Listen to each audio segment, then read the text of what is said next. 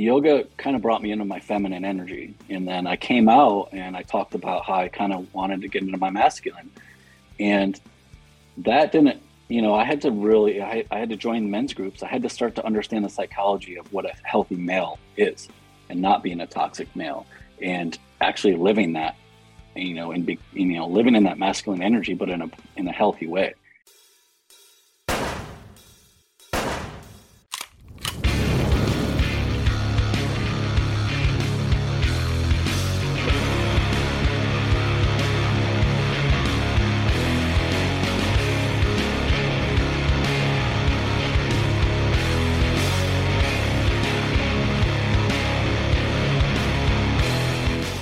From Omaha, Nebraska to New York City, from planet Earth to extraterrestrial life in space, a podcast with no equal, engaged in unconventional warfare through your speakers and headphones.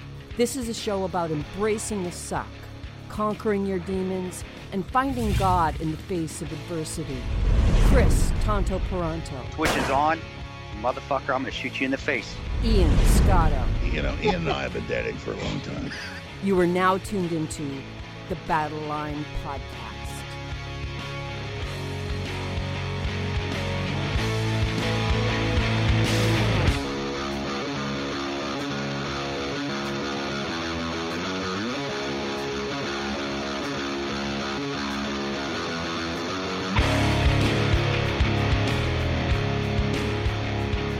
The Switch is on, Battle Line Podcast, on with just myself, because Chris has been out doing his public speaking for the second time with just myself, CEO and founder of VETOGA, a 501c3 nonprofit organization providing yoga, meditation, and healing arts to military veterans, their families, and communities.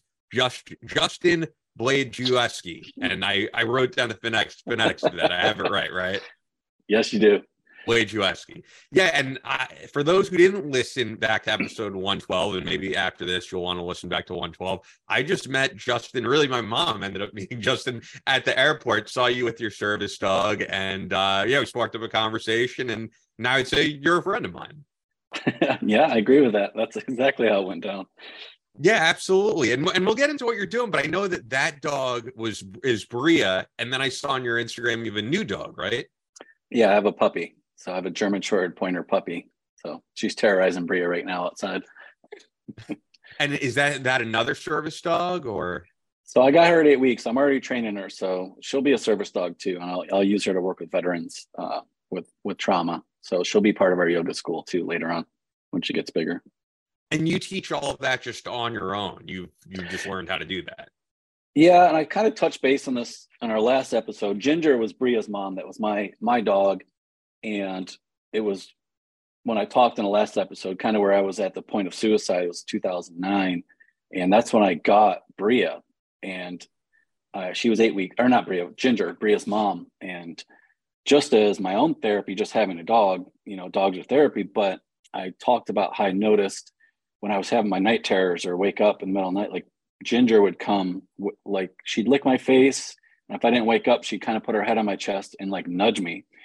And she was doing that naturally. And then I did research on what was going on. And she's smelling your cortisol level. So you release cortisol when you're in that state of stress. And they react to that in a natural way. So if you reward it and train them, then they when they do smell it, they come and wake you up. They soothe you. They do what they need to do. And I took that with Bria when I had these the yoga teacher trainings. When people are in meditation or yoga nidra, like in the shavasana, the corpse pose, you kind of go in and out of consciousness. You go down into the delta and theta brainwave. And when you're there, your conscious mind turns off and you're kind of in that space. And that's where some of that stuff can come up. And if it comes up, you release cortisol as a physical reaction to a trauma. So you're still attached to that trauma. And that's what the dogs, when that happens, they smell, they come over, they kind of bring you back up lightly to consciousness. And that way you're not being ripped out of that trauma dream. And that way, when you keep doing that, you kind of let little pieces of that trauma out at a time, and eventually it'll kind of dissolve and you'll be healed from that trauma. So dogs are part of that process of allowing it to come out safely.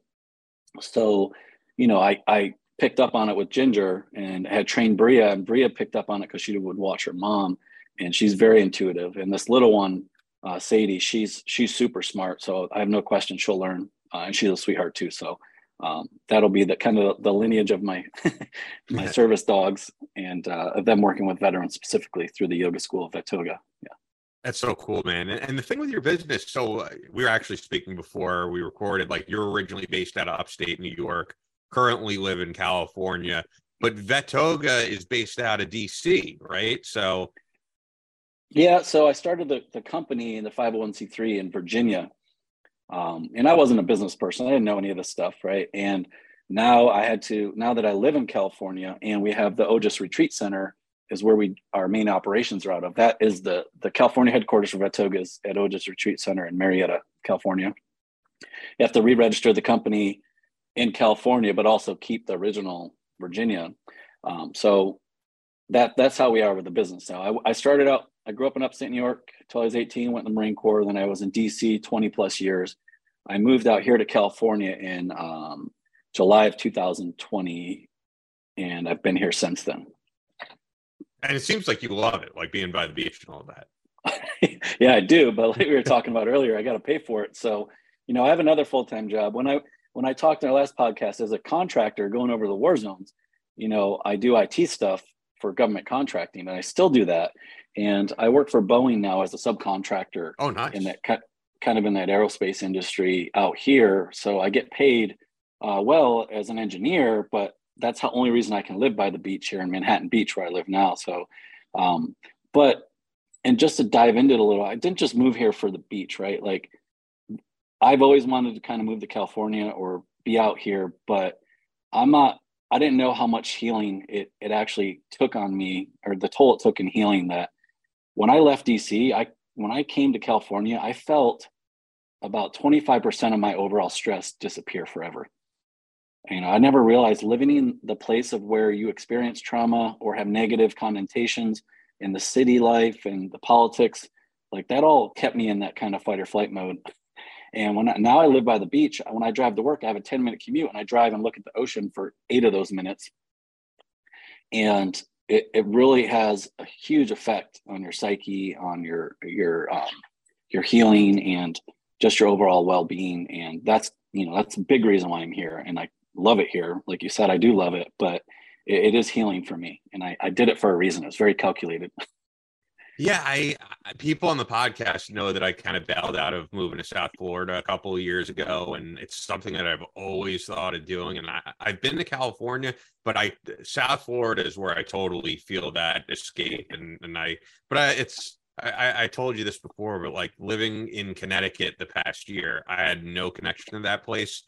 Growing up on Long Island, I definitely was not one of these people who feels where I live sucks and I hate it. I like a lot of things about Long Island, and I'm probably going to stick around here for a little bit more based on some business stuff happening. But yeah, when I'm in South Florida, right by the beach, like I feel the same way that you're describing. Yeah, it's just, you just listen to your own self, right? Listen to your intuition. I visited California in 2009 for the first time. And I got off the plane and I'm like, it feels eerie. Like this feels like me. And I'm like, maybe it's grass is greener. But every time I came back, I felt that vibration. Probably like that's kind of what you're feeling in Florida. And, you can't ignore that, because if DC is great. There's a lot to offer. Northern Virginia and DC. It's amazing.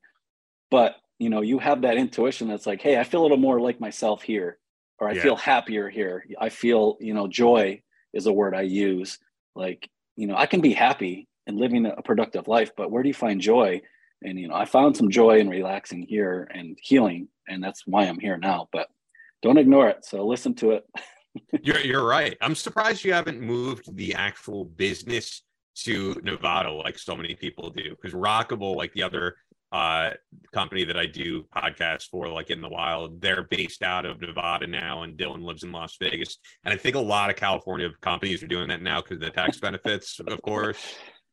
Yeah. And, like I said, I wasn't a businessman coming into this nonprofit world, and I'm learning, the benefits of where you are and the things like that. But the reason we are here, I'm here for myself, but sure. My business partner, Gabrielle, that started OJIS Retreat Center, which is in Marietta. It's about 90 minutes south south of LA and inland from San Diego. And, that's a big part there. We do all of our teacher trainings and our veteran retreats at that place. So that's why we have a place there. But if I wasn't there, I'd definitely look for a place that's cheaper where I can afford to have a large scale retreat center that we can afford, as opposed to California.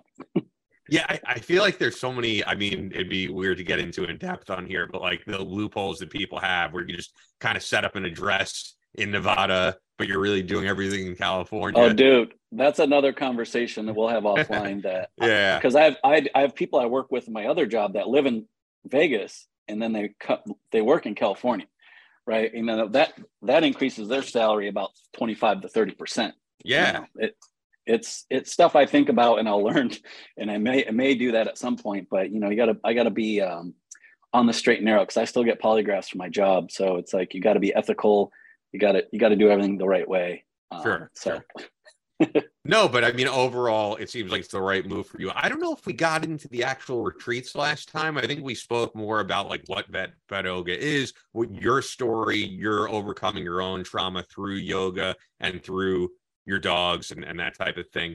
But with the retreats, is it just based around yoga? Is there more to it? Because I even think of, this guy Truth Seeker who we've had on the podcast, who's a podcaster / musician and author, and he's open about it. I mean, he does these retreats with a lot of alternative medicine, and a lot of veterans swear by that type of stuff. I'm just wondering what it entails for what you guys do on these retreats. Yeah, so I'll get into that a little bit. So I started VETOGA, right? And our mission was to provide free yoga and meditation for military veterans, law enforcement, emergency responders. And I wanted to create a yoga school. That was kind of phase 2. So we created the school, but we relied on, we taught at the American Legion in Alexandria, Virginia, where we did their trainings there. So we relied on people to donate their space, and I eventually wanted a large scale retreat center, but that takes $1 million+ dollars, right? So we would need a donor.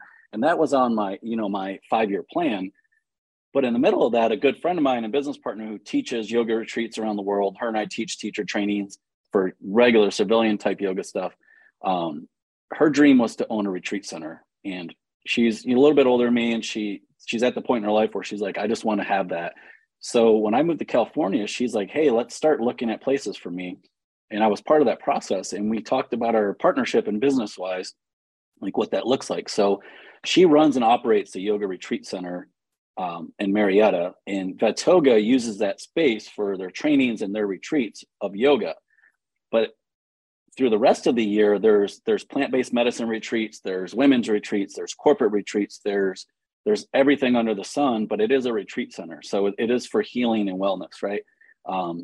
And for VETOGA, our primary mission is for yoga and meditation, but we do partner with other organizations that we are working towards doing different types of retreats, So that retreat center is also backed up to the Santa Rosa Plateau, which is kind of like a national park area.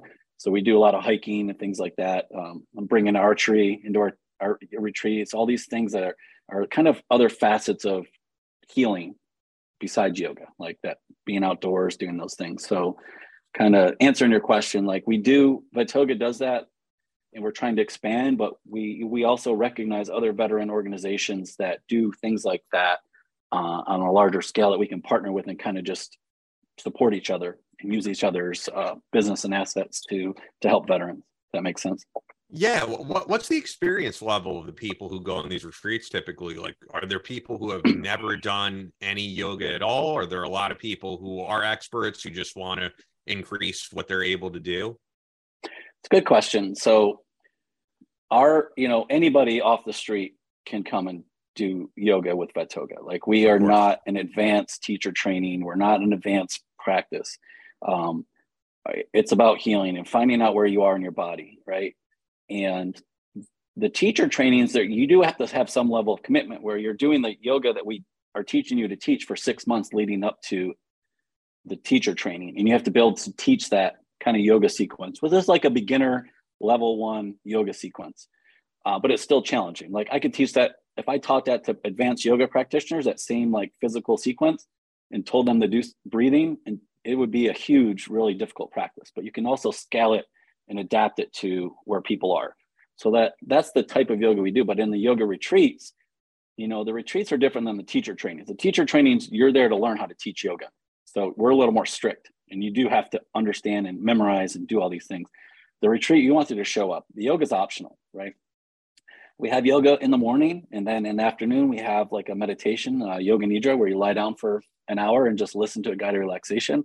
And then we have excursions. We have, hiking. We have the archery. We have all these other things, and we bring in other types of veterans that are doing similar healing practices. But if you just go to a retreat, you could be a complete beginner and never have done yoga before, and you'll be fine. You can show up on day one, and we'll meet you where you are, and we'll teach this class. And it's an all levels class is how we teach it. So that makes sense. Yeah, is that typical though? Do people show up and they say, "Hey, I've never done a yoga class in my life. I saw this retreat. I could use your help."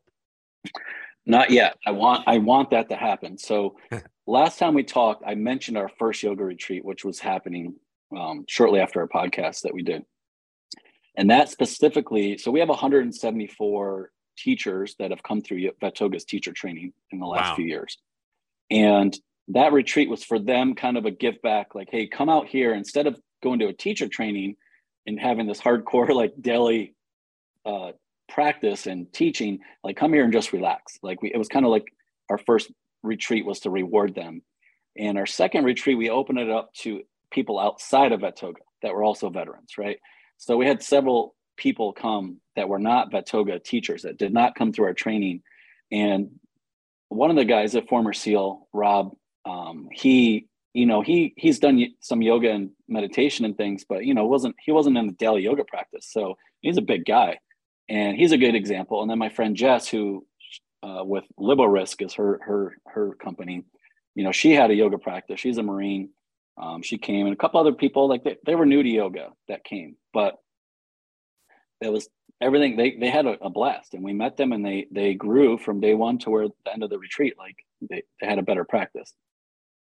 Do you think like this, we spoke about this a little bit, but the stigma for veterans and this alpha male type thing and yoga is lessening, and more veterans are open to it? Because I do think it's become more mainstream. It's not looked at as something that is just for females or just for people who don't want to get out there and lift weights and do that type of thing. Because I could say for me, I'll do not a VETOGA class, I haven't yet, but I'll do a yoga class now and again at the same point. I love to do weight training. I'm a certified personal trainer. I think in the mainstream, the stigma has changed, and I'm wondering from your experience if it has.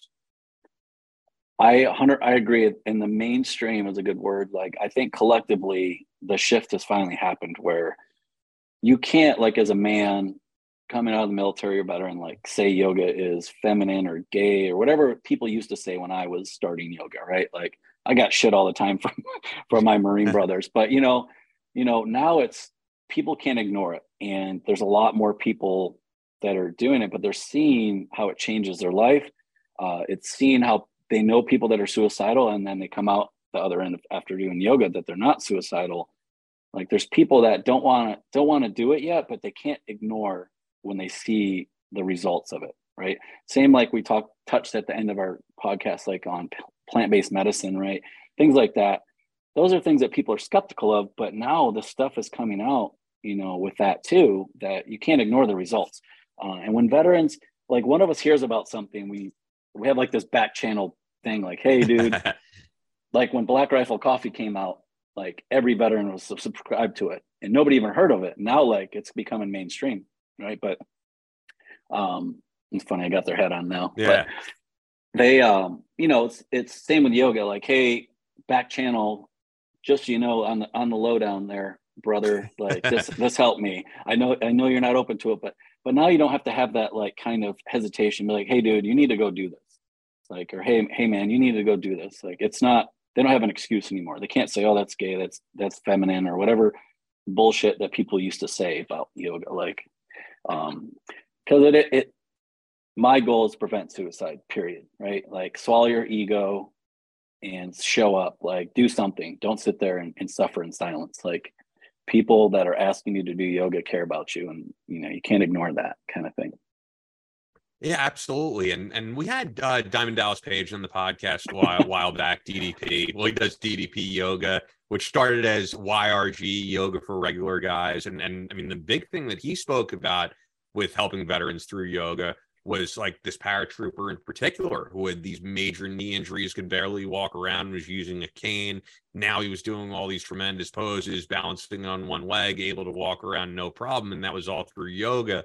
And when I think of veterans who have major injuries from jumping out of helicopters and that type of thing, you're not going to heal that from doing the typical workouts that Marines like yourself like to do. You're not going to get over those injuries deadlifting 400 pounds or whatever you're doing and bench pressing major weights. Like you're going to need to do some body weight type things and readjust your balance and do some yoga to heal those injuries that you've sustained after years of service. I mentor, but I'm just a friend to people too. And I see them kind of destroying their bodies, like doing CrossFit, tearing things. I'm gonna get stem cells now that can just heal. I'm like, you got to have a plan in place because it will catch up to you. One of our teachers and one of our instructors through our yoga academy, Terry Chapiello, I would say his name wrong, but he's a Marine, right? He had double hip replacements. He had other surgeries while he was in the Marine Corps. And he's one of the most disciplined yoga practitioners I've ever met. And he practiced Iyengar yoga. Iyengar yoga is a very disciplined yoga practice where you have to be perfectly aligned, and there is a right or wrong way to do the pose in that type of yoga. You will, and he found healing through his injuries, and he had some major surgeries, and this guy does, he does decathlons, or not decathlon, triathlons and things like that, but he also uses yoga as to the longevity of his body, right? Like this guy is in great shape. He's a good example. And I also find other people where even at work, like, and outside of my yoga world, I see these people that lift weights to deal with stuff. And then they're like, man, I'm having these injuries. I know you're a yoga guy. Like I get that a lot. I know you're the yoga guy. Can you help me? And what I do is I kind of show them some basic stretching and basic calisthenic isolation, strengthening around joint mobility, things like that, where, and that's just because of my knowledge base as a body worker, as a yoga teacher, as a trainer, like, but my friends come to me and they kind of like surrender their ego, right? They're like, hey, sure. I know you do that yoga shit. Like, I'm having pain. I'm having this. And I'm like, yeah, you're doing that because you're just constantly beating your body up. Like that's part of it's your ego. Part of it's, I call it spiritual bypassing. So like, I have a lot of people that do CrossFit, they're alpha personality. They're kind of doing self-punishment, but they're bypassing doing therapy and doing the work because they're hiding from something or running from something, right? People do that in yoga too, where they get too far down the spiritual path, where they're bypassing actually stopping and doing the work internally, right? So physically, a lot of people that are destroying their bodies, it's because there's something deeper going on that they're ignoring, right? We call it bypassing, doing the fucking work, right? Like, yeah. And it's hard. Like for me as a man, yoga wasn't my end all be all.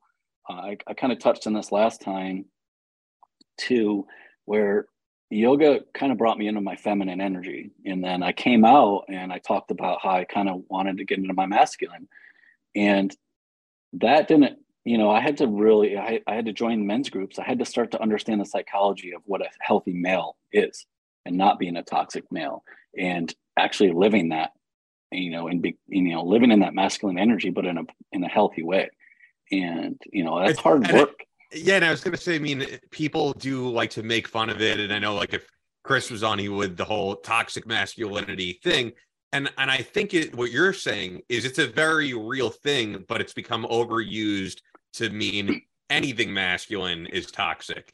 And no, there could be things that you do as a man that are toxic, and it's not every single thing in the category of masculinity.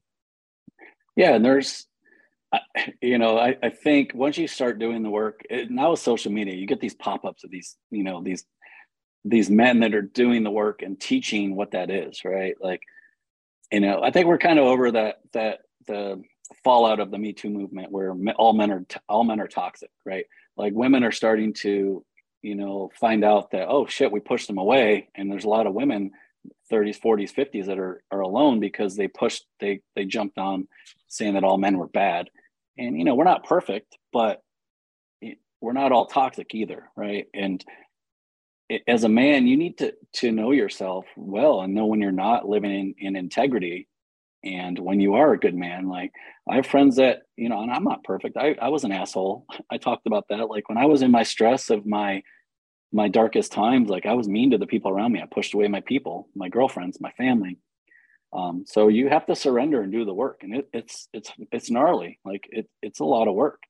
Like, and most men aren't willing to do that, and they go on living, you know, in this lifestyle, beating themselves up to kind of bypass dealing with their real issues and actually doing the work to heal and become a healthy male. Like, yeah, absolutely. And when you said about the fallout over the Me Too movement, I do agree it's changed a little, but at the same time, I go on social media, and it's both like Twitter, Instagram, all the major social media, and there's this huge, I guess it's like, you know, you have one side like the red pill people, and then you have the feminist people, and it's become this man against women thing. And I look at all the major clips that hit Instagram of podcasts, and it's actually become very repetitive. It's a lot of these people interviewing women being like, would you rather date a man who makes $500,000 but is, you know, not fulfilled with life, or would you rather date this guy? And I don't know, man. I do agree with what you're saying, that there has to be a balance of masculine and feminine energy, both within ourselves, but also within our greater space as a general population. And I do still think in the current culture, it's become very man against women, and all women are this and all men are that, and not treating ourselves as the individuals that we are. And I think a lot of that is due to social media, for sure. it is. And, you know, I'm gonna take this concept. We're taking gender out of the equation. We're just saying, you know, men and women as it is. You know, we're looking at it. I'm a natural born man, and you're a natural born woman, and we're talking about this dynamic of, and then into the psyche of, hey, this man's toxic when the woman's looking at him, or hey, this woman, you know, these conversations, like you're saying, I'm not a fan of Andrew Tate, but that fucking dude shows up all over the place on the internet. Oh, for sure. But, you know, he was one of the original, like, pointing at women, like, get a group of women and like say, hey, you know, you only want, like you're talking about, you only want these men for their money, you know, and only 1% of the population is over 6 foot tall, in shape, has money, all these things. So it is this repetitive, like, man against woman. And there's a lot of other men I've been seeing lately that kind of do that, but what it's doing, it is opening a dialogue to face these questions, right? Like, and not all of them, I don't want to say it's man against women. Like, a lot of them are just opening the dialogue. Like, maybe you didn't know that only 1% of the population fits your criteria. You know, I have a lot of women friends. I'm like, what, you know, if I'd said to them, what is the minimum for a man to make that you would think is a minimum? They're like $500,000. And you're like, how many men do you think are over 6 foot tall, make $500,000 and are attractive? And it's like 0.05% of the population or something. And they're like, fuck, like, I didn't know that. And, you know, people live in a dream world because of social media, because of movies, like, and men are guilty of it too. Like, you know, women go ahead and they get all these fake lips, they get this plastic surgery, you know, men, you know, and then it becomes becoming normalized now, like, as opposed to naturalness. Like, it goes both ways, right? Like, and especially like where you live and even where I live in New York, there's such a difference between if I go to visit Chris in Kansas, what the typical person looks like, and what the typical person in New York City looks like, because I do think people in LA and New York City do try to live up to something that they see on their phones, on the Real Housewives, on all of that. I think at a subconscious level, as a young developing female, like, I have young sisters, I have nieces, you know, and nephews. Like, I know I've seen that direct effect of what they think is normal, and it's fucking scary. Like, and I know my teenage nephews are like scared to talk to girls because they don't want to get like offended and like they're gonna all of a sudden be the bad guy because of this society. But yeah, it's tough in LA. Like, I'm single right now, and I'm, you know, living my life. I'm in a good place. I'm happy. I got my dogs, but I also don't settle. Like, in 90% of the women out here, there's some kind of fakeness going on, or they just want that guy with the money.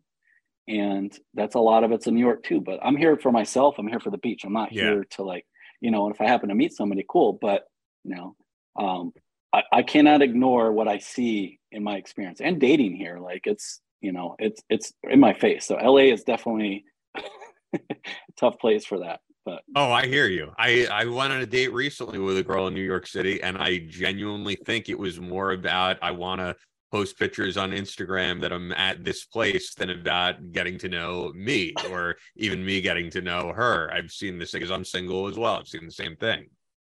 yeah, it's funny. Like like at the end of the year, I delete the dating apps. It's kind of like a cleansing for a month or two. I'm not I on just any of them, actually. Yeah. I started using them again, but I put on there my profile like no fake lips, know that like I put like the, and I get a lot of it's funny, I get a lot of banter from people that have fake lips, and they're like, and I'm like, hey, why do you have fake lips? Like, and they're like, well, I feel like something's wrong with me when I don't have them, and I'm like, well, where did that come from? Like, I'm like not like I want to date you, but like I do get these women, they feel challenged, and then they have a conversation. And they kind of dive down and look at, I was programmed that way. Like you have to look like back when we were younger with Jessica Rabbit, right? Like that. Sure.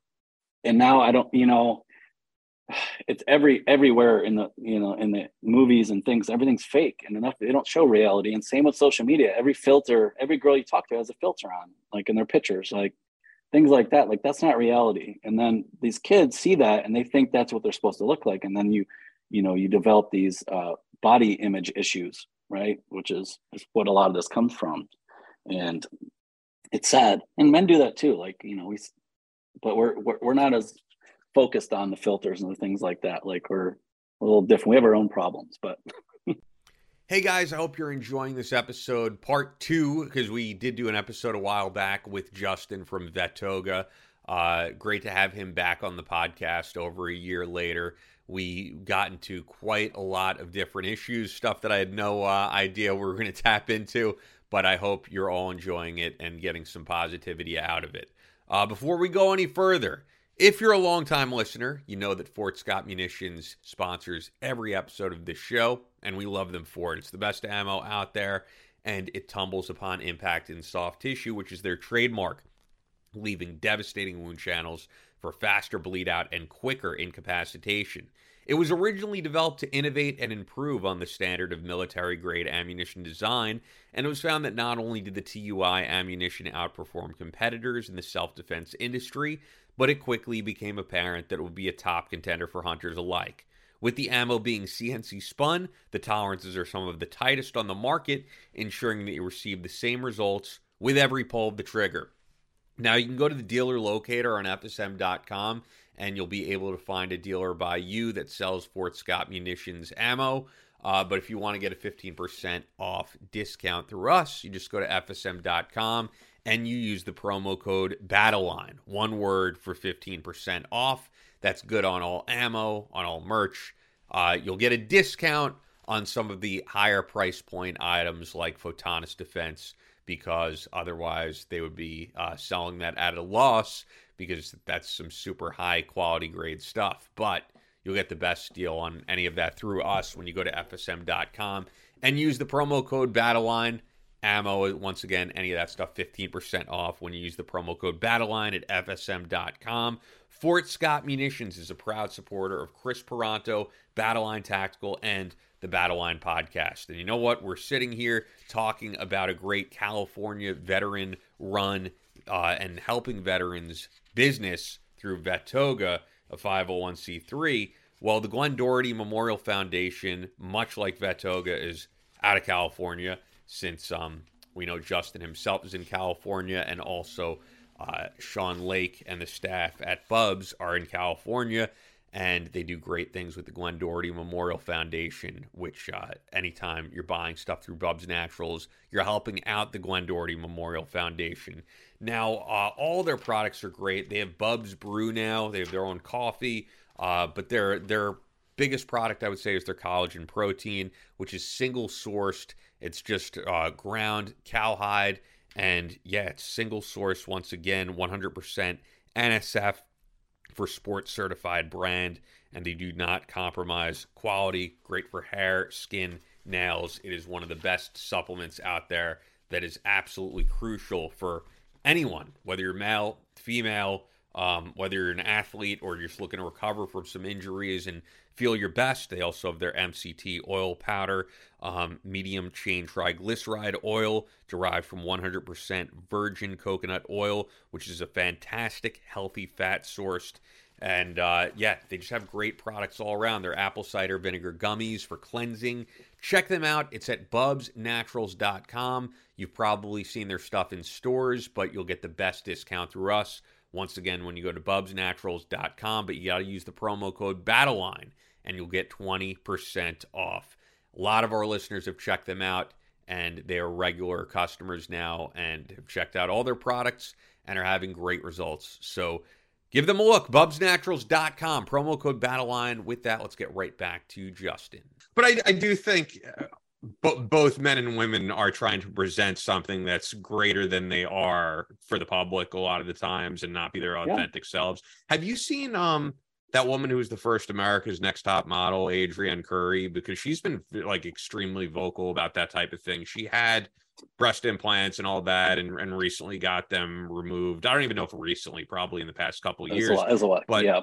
Yeah, but she was very open about, and look, it's not something you or I could obviously relate to, but I take her word that it's real because it's happening to thousands of women, apparently, that she's saying, I had breast implant illness and I was not able to work out the way that I used to. And I felt terrible every day. And I got these things removed. And, you know, I should have just kept with what I had. But at the same time, like, I finally feel like myself again.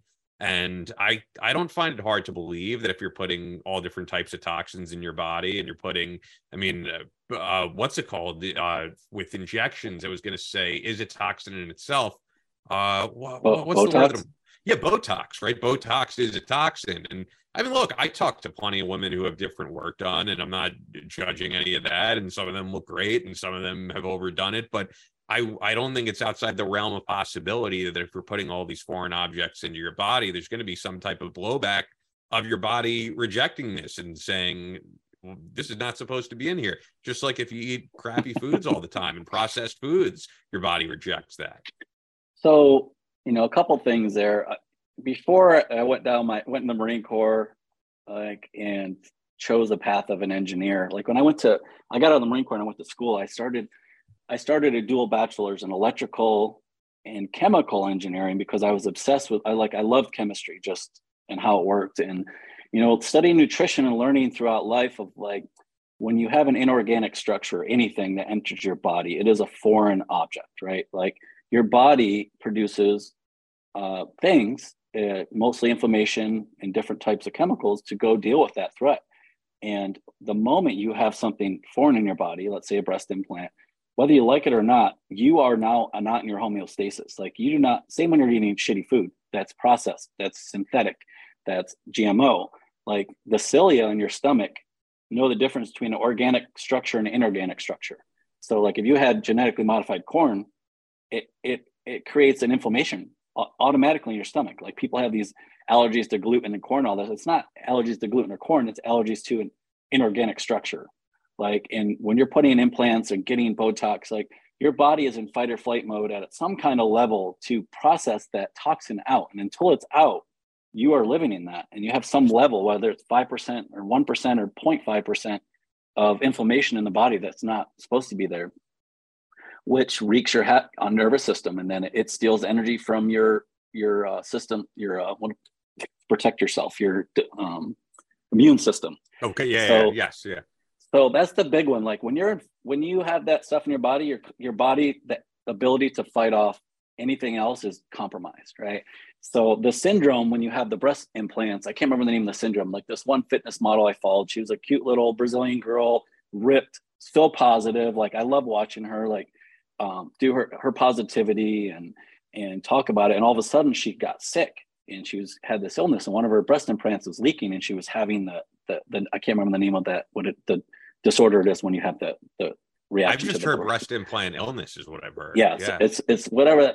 And that was my first experience hearing that. And then I heard multiple other people have those problems. And this goes back to like, it is cool to get breast implants. Like it's trendy but there's different levels, right? Like I have a neighbor who got them because she didn't feel like a woman. She had like She said I had these tiny little boobs. I felt masculine. I didn't feel feminine. And then I saw her demeanor change. I saw my friend's little sister when we were younger. That happened to her. She was flat chested and she got her breast implants. And I saw her change as a person, her confidence. She felt like a woman. She felt feminine.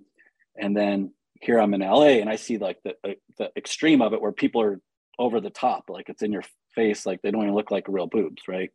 And that's a different reason to get those. There's some kind of dysphoria in their brain, their body image, that they don't feel like a person unless they get these like cartoon boobies.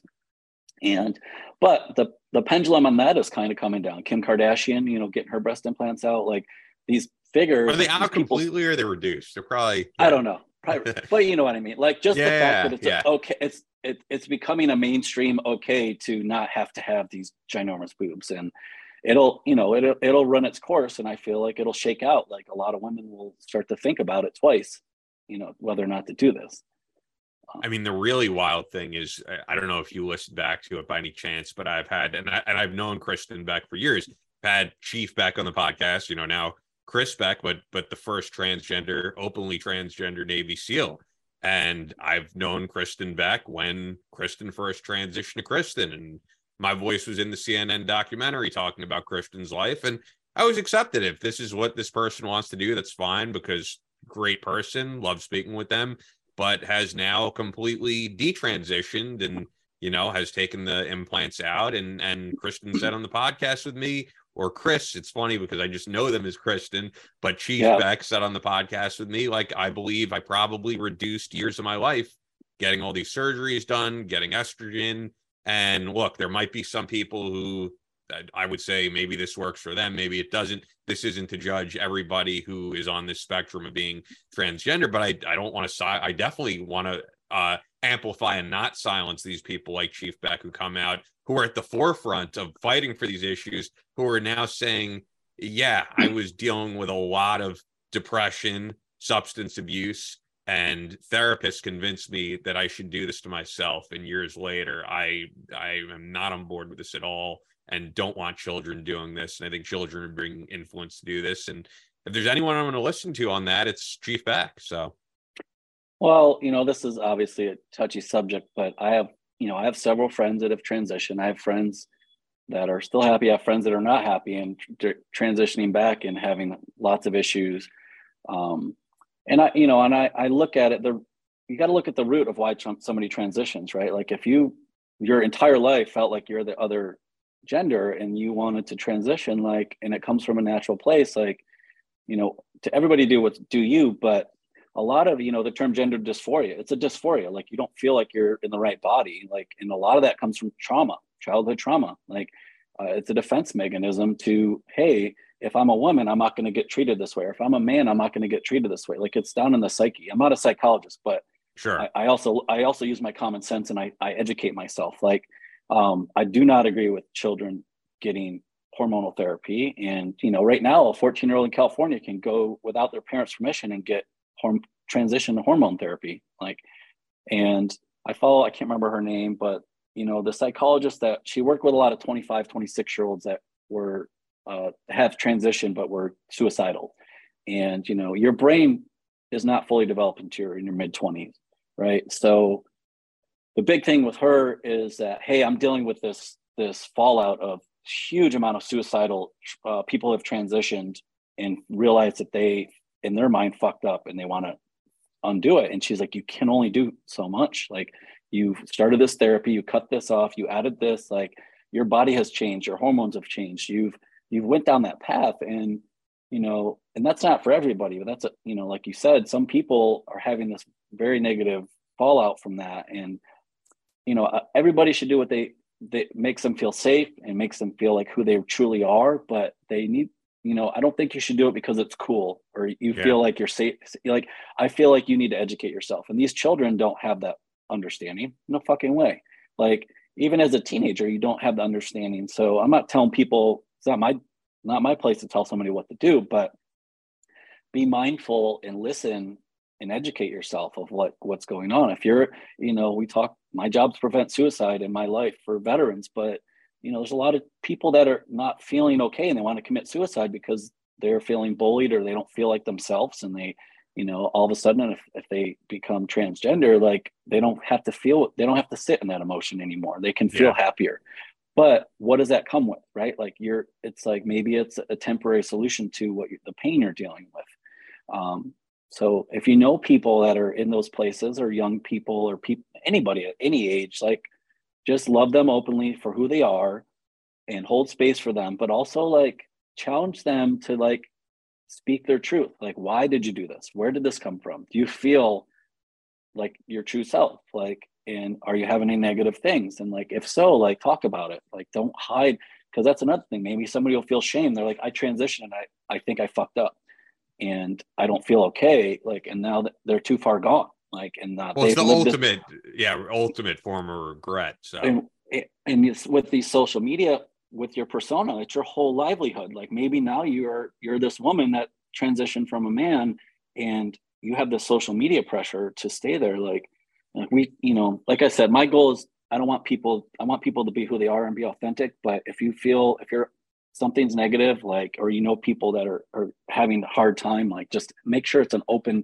conversation. It should be okay and not taboo to talk about this stuff. And just like the fake boobs, like, it's becoming more normal for people to detransition because they went a certain way and then they don't feel that way anymore. And it shouldn't, even if they have lived this life and now they're this famous figure as a female, they shouldn't feel like any of that is it should be negative to speak their truth and to detransition, or to live their life they want to. So this is a tough subject to talk about because people get triggered, and of course, yeah. And I didn't even, it's like, this is the great thing about podcasts, because it was completely just somehow we got here, but I think they're important issues, and it's stuff that I've ended up discussing on the podcast with people who are in that community, like I said, Chief Beck. But I think actually tying into what you do, like, that is the great thing about whether it's nature, whether it's yoga, whether it's any type of retreat, is that people are so tied into technology that I actually think it's rare for people to get just an hour to be within their bodies, to be mindful, and to forget all of the outside world, all of the outside influence, and remember who they truly are. And I think that's why, like, what you guys are doing has such a positive impact. My teacher, my teacher's name is Dharma Mitra. We didn't talk about this, I don't think, but he's in New York City. He's in the Flatiron District. He had a place for years. He's been teaching since the 70s, right? Like, I've done all my trainings with him. He's 90 in his 80s right now, but he's like, we're doing yoga. It's like, every chance you get, go within. Like, what does that mean? So why, like, when we're doing these yoga practices, not just yoga, when you're in nature, like, that's yoga. When you feel connected to your true self, that's the definition of yoga. Yoga means yoke. Yoke is union with your soul, your true self.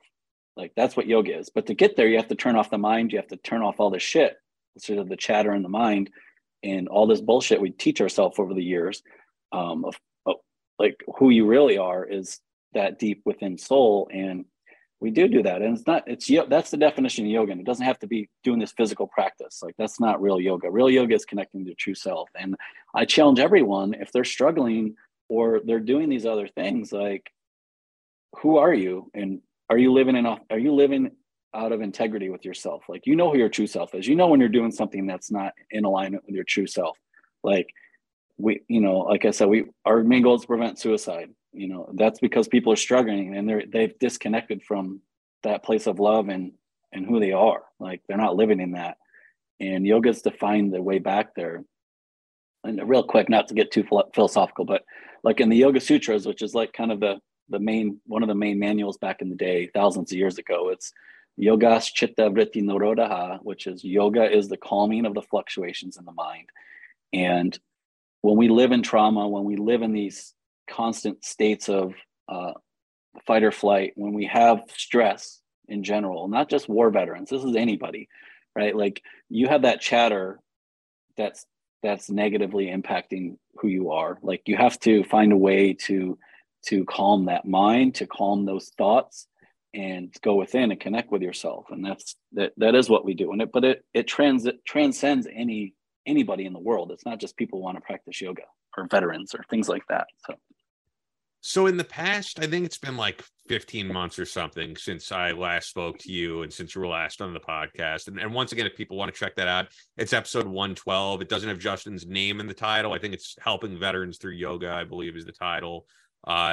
Has there been anyone that you've introduced the practice to, or someone who's come into VETOGA, whether it's you or another instructor, and said, yeah, I was contemplating suicide, and this is something that's turning my life around? Has there been any of that?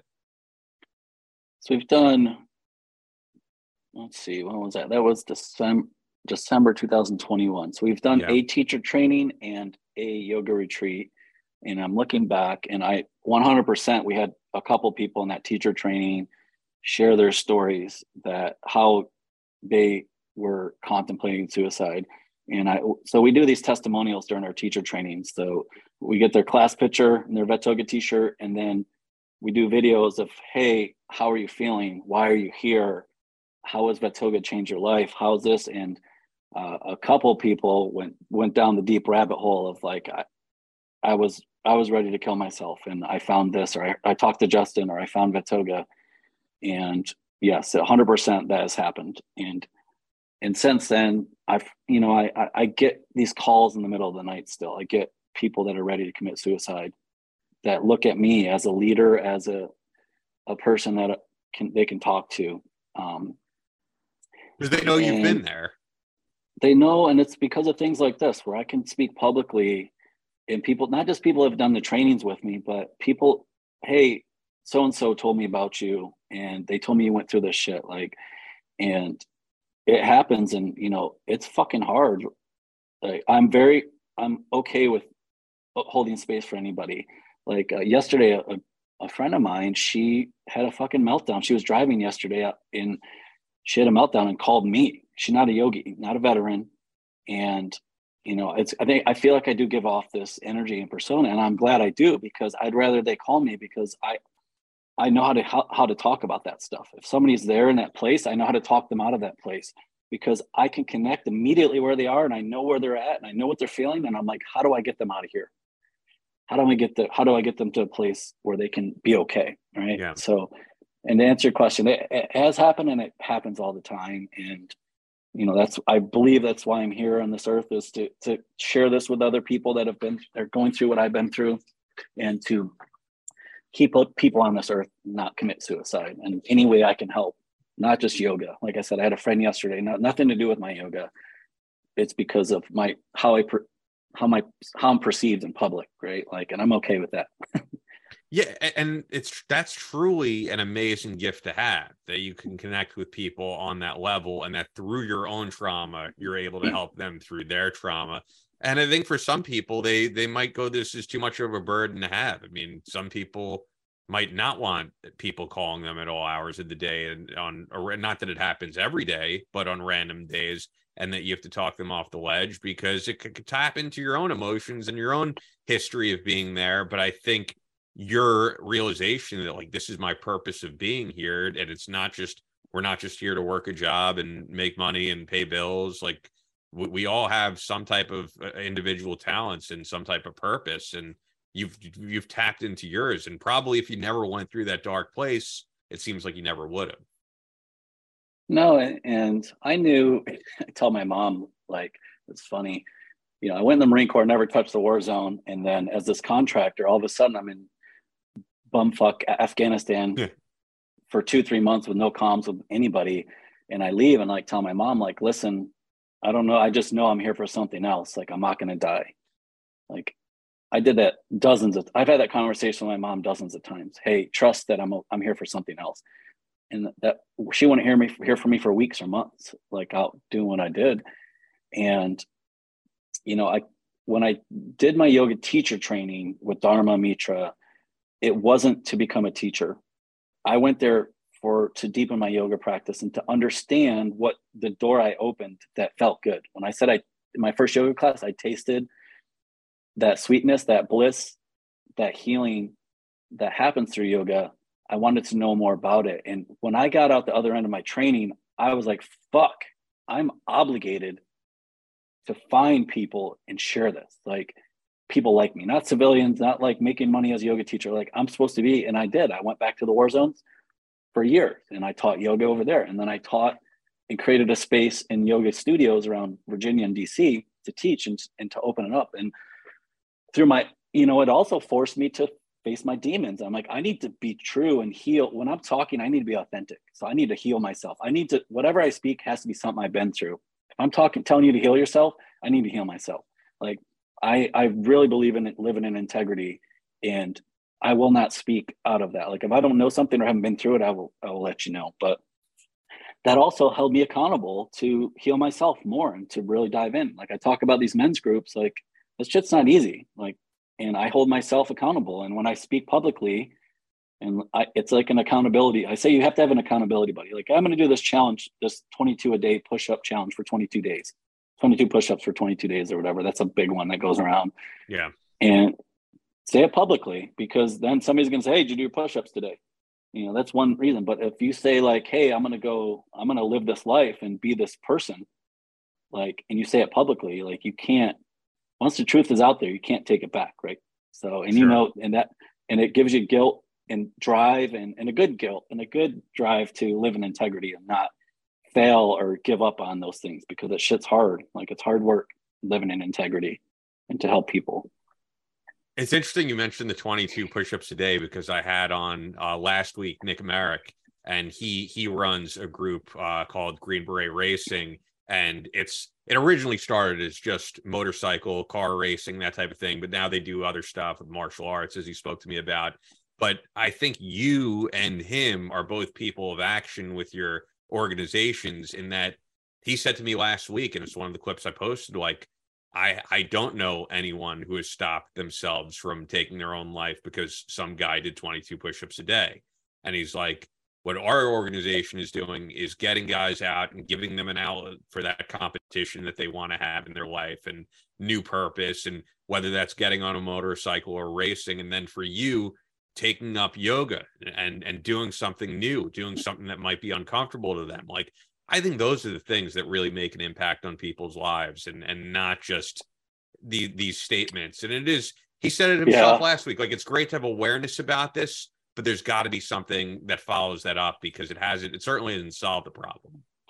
And I appreciate him, and I can understand that, because awareness is great. Like that number 22 came from 10 years ago when we were already decades behind the suicide of veterans from the Vietnam War and up. And this at the time was like 2009 or whatever, 22 people were killing themselves a day. And that statistic grew to like 30, 40 people a day. And in 2019, it kind of took a dip down, because people were starting to do these things like yoga, meditation. The VA was starting to get their shit together, things like that. But, it kind of bumps up here and there. Like when Afghanistan kicked off, when we pulled out, like there was an uptick in suicide, right? Like, and I would think COVID, lockdowns, that stuff certainly didn't help, I would think. And I follow these statistics because I present and lecture on that. And 22 is just a baseline. It became a huge term, but you're right. You need fucking action. Like you need to actually do what you say you're going to do. You need to live in integrity of your mission. If you are working with veterans, like you can't, like, cool.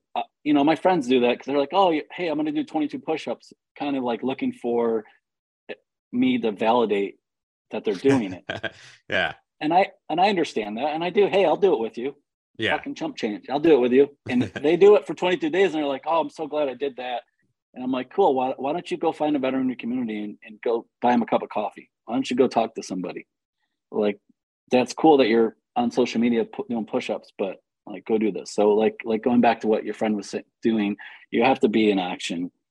Every day I get people, oh, you should do this, you should do that. And I'm like, cool. Well, how about you give me the millions of dollars for a nonprofit needs to execute and do those things? Like it, action is cool. You can say whatever you want. Like, yeah, I would love to do all the things that people have told me to do or asked me to do, but somebody has to do it. Somebody has to do the real work. Somebody has to raise the money. Like, and some of it, as you just said, it doesn't need to be a big statement on social media. It could be just, meeting someone that you see around town, like you said, who's a veteran, who's out buying coffee, picking it up for them, or just having a small conversation with people could make a world of difference. I think just like these small actions do a lot, way more than doing something for social media and to get likes. I think like real life interaction is where it's at. It is, and I don't really care about social media all that. But Toga, we have a few thousand followers. Like, we're not like hundreds or millions of followers. And like some nonprofits, like they're like, we won't even go public until we get 1 million followers. We do this, we get $1 million in the bank. Like, from day one, when I started this company and went to be a nonprofit, I had so many people tell me, you need to wait. You need to wait till you have this much money. You need to wait until you're doing this. And I said, fuck you. Like, I'm going to go do this mission. And whether I'm touching one veteran with no money, like in my back pocket, and doing this, I don't care. And that's what it was in the beginning. And it's still like that. I still struggle as a nonprofit. I'm still doing this with peanuts. Like, I'm affecting, like I said, we have 178 teachers that have come through our teacher training. They've touched tens of thousands of veterans' lives. And that all came from me opening my mouth and becoming a yoga teacher. Like, that makes my heart warm inside to know, like, I'm not alone, because that's the tough part. And the more I do this, the more people that are getting help, and the more teachers I have that are representing the mission with authenticity of a model we've created. And I know they're out there advocating and helping people. So when I tell people that are not part of my organization, like I said, if you do meet a veteran, like, what can you do? What's a small gesture, like a cup of coffee, or just talk to somebody. Like, hey, can you tell me about your service and like what you did? I'm just curious. I'm an ignorant civilian. Sure. Like, like, and not in a negative way. It's just like, I don't know. You don't know what you don't know. Right. And like, you're a civilian. It's like, it's not a negative. Veterans don't care. Like, oh, you're a doggone nasty civilian. Like, it's like, what you're doing is fucking amazing. Like, and you are doing a lot more than a lot of fucking veterans do. Sorry, I keep swearing now.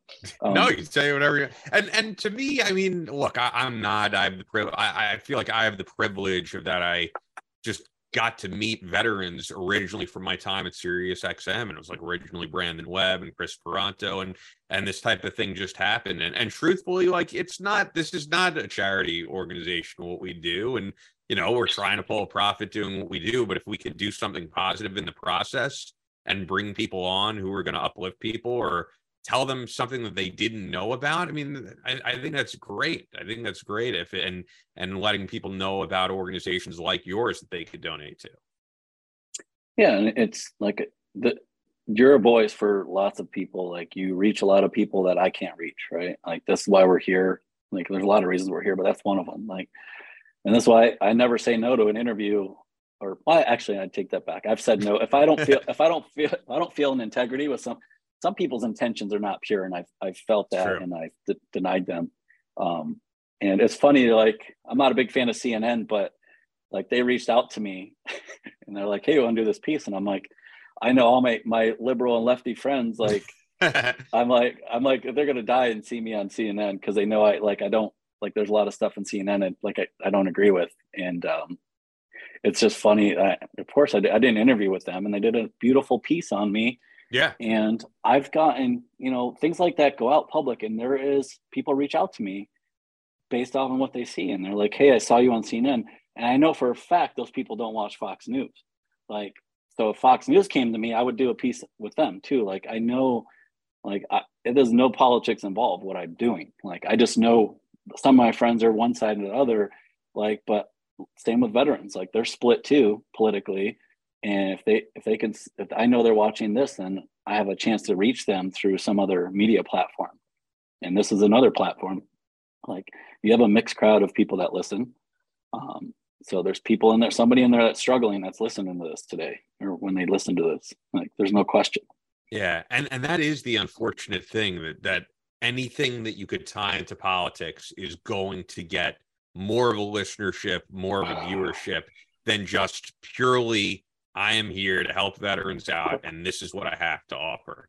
And if you could tie it in some way to the liberal agenda or their conservative agenda, then yeah, like that. And I say it all the time in the podcast, it's not necessarily the media to blame. We have ourselves to blame, because if that's not what people shared and clicked on and discussed, then that would not be what they covered, because the media is in the business to sell people to advertisers to make money. That's what they do.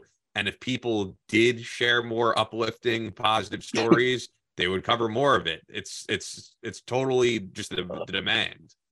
Well, it's all about the money. But do you remember the good news movement during COVID? What's his Yeah, I name did see a from little bit of that, sure. Like, he's joking around and like, hey, I'm just sharing good news, only good news. You know, we wish that was what the news was, but it's not. Like, yeah. And I live in reality. Like, I try to be apolitical, but I'm also realistic and I'm not ignorant. So I play the game. Like I said, I'll talk to anybody about anything. You have to constantly educate yourself and live in authenticity of who you are in order to have a real conversation with somebody.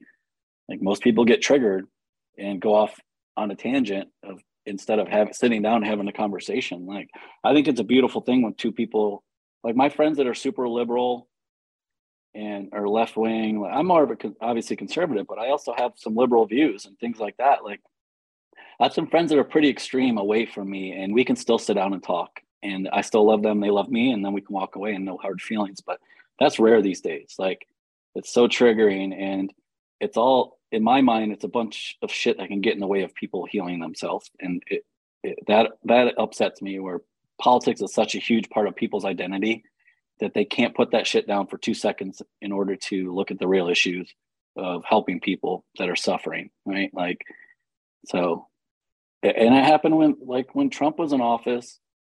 People say, oh, he hates veterans. And like, he did great things for me, VETOGA. Like, we were working with his initiative for suicide prevention. Like, he had a whole initiative, and we were partnered with the White House and with this task force he created to help combat veteran suicide. And we were working towards it. And when Biden took office, they dissolved that whole component and turned it over to the VA. I had no idea of that, to be honest. Nobody did. And that's the problem. Like, because of politics, people like Orange Man bad, like they won't look past like the good things he did. Like, I'm not saying I like Trump, but I'm just like, but this is something that affected your life personally and your organization, and potentially saved veterans from killing themselves. It was a huge initiative. There was money millions of dollars being given about to be given to nonprofits like myself. And then, like I said, when Biden took off, anything with Trump's name on it, they dissolved it. And then they rebranded it, and it came out, and our partnership was, when they dissolved it, our partnership disappeared. So now I no longer have access or a voice in that arena that I had access to all the way up to the White House, like my organization, and helping them. And like Congressman Tim Ryan, like, he's got some negative shit lately, but he had the post-traumatic growth bill that he put in, which was allocating millions and millions of dollars for veteran nonprofits like myself that were non-traditional healing mechanisms, that were not traditional medicine, right?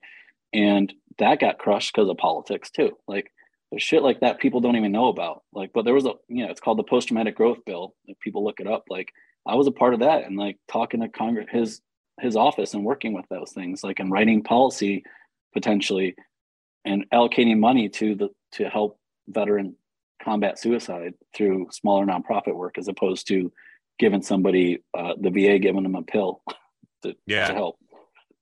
I would hope, like, you and other veteran organizations that were affected by that could continue to be vocal about it and speak out about it, because no matter who is in office next or applying pressure to the current office, I mean, these nonprofits could use the help. And also, I hate to say it, I mentioned it last week with Nick Merrick, and I know that he agreed, like, the bigger veteran nonprofits, the ones that we see on TV every day, tend to be the ones that have a giant bureaucracy in themselves. And it's these executives of these organizations making most of the money. And it's not going to help veterans, and it's not going to help the individuals. No, I saw direct, like, that post-traumatic growth bill would have helped in the funding. And then what Biden put out is they did rebrand it, and they did a short window for veterans. It was millions of dollars. But the way it was written, you had to write out, like, you needed a giant nonprofit in order to execute for this grant money.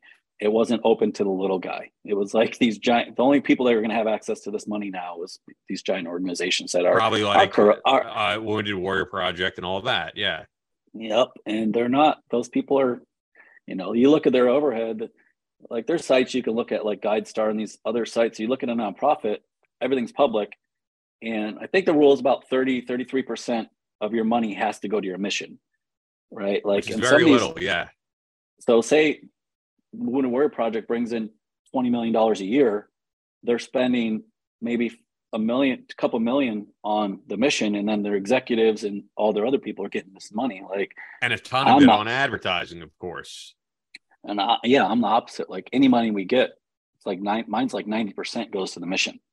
Like it's wild to see just how corrupt some of these are. I mean, there's one in particular. I won't call it out because I don't know all the specifics, but I could tell you this. Mike Schlitz, who we had on the podcast, Army Ranger, lost both of his arms in combat. Body is completely, really burned from everything in his face to his legs. I got to meet him at a charitable event that it was a race in New York City, and I won't go into what organization, but basically they were supposed to build Mike a smart home, and they were dragging their feet on it like year after year, and this was supposed to be done. And Mike does a lot of work for a few organizations, including the Gary Sinise Foundation. And Gary Sinise Foundation was like, I don't know what's going on, but we're gonna do this, take matters into our own hands, and we're gonna make sure we have this smart home built, even though the money from this other organization was supposed to help you with this. And like, that's why I know that that's an organization I can trust, because they, with their money, built Mike Schlitz a smart home that he now has a weight room in and can do all the great stuff that keeps him positive. And I know that this other organization, you see him on TV all the time. That's probably where the money is going. So, Gary Sinise is fucking awesome. Like he executes on the mission. And there's a lot of these other nonprofits that don't, and it is sad.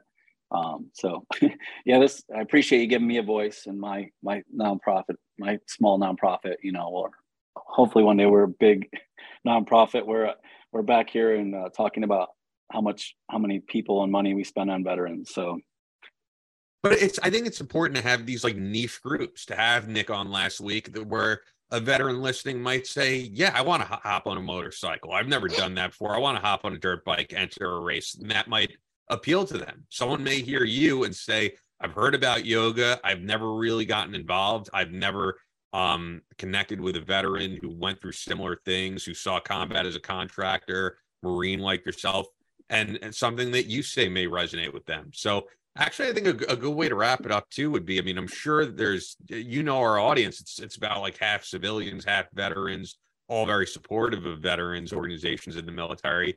I mean, if there's someone listening going through a similar thing that you went through and they just happen to be listening, I mean, what would you say to them? Don't suffer in silence. Don't make excuses. Like, ask for help, swallow your pride, and just reach out to somebody. And vice versa. If people are suffering around you, or you see somebody's off, like reach out to them, call them.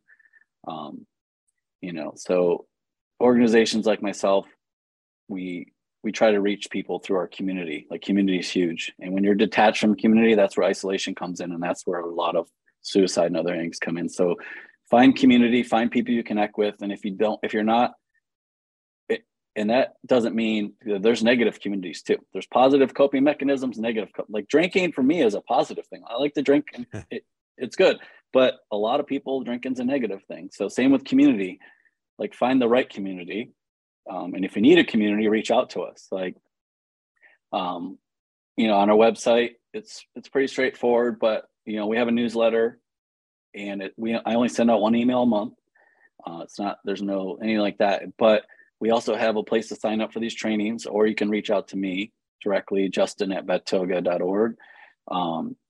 And on the website also, one thing we didn't touch on, like we partner with Amazon Military, and we produce these 14-day yoga challenges. We do one for Mental Health Awareness Month in May and Suicide Prevention Month in September. So we post those on our website. And what that is it is a 14-day challenge to do 14 days of yoga, and it's directed towards beginners. So you do physical yoga one day, breathing the next day, meditation the next day, and a couple other things. And it's very accessible and anybody can do it. And I have direct feedback from Amazon employees that participated that were suicidal and are not suicidal. We have their testimonies from just doing a 14-day yoga challenge, something they never would have done before. But because it was brought to them through their company and through the veterans like them, they trusted it. And anybody can, it can be civilian or veteran, anybody can do these challenges. So that's one way we can reach people like that. What would they look up on Amazon to find it?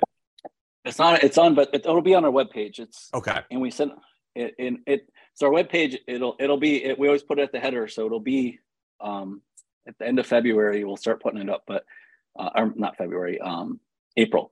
So May will be Mental Health Awareness Month, and we'll put that out. But it's always on the website when we do these challenges. And if they sign up for the newsletter on the website, all they're going to get is once a month they'll get a newsletter, and then we put those challenges in that too. So perfect, man. So yeah, the website as always is I have the Instagram in here. I know the Instagram is VETOGA DC. What's the actual website? It's VETOGA VETOGA.org. So it's VETOGA.org. Yeah, actually I do have that here. So VETOGA.org, and then your personal Instagram is at @JBlazeYoga.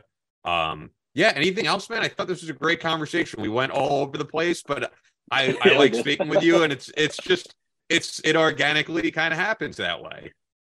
Yeah, I appreciate it. I do I like our conversations. It's authentic, and we do go to some hard places that some people are scared to talk about. So I appreciate that, going on that journey and just exploring things, but more importantly, giving me a voice and opening up VETOGA to your listeners. So.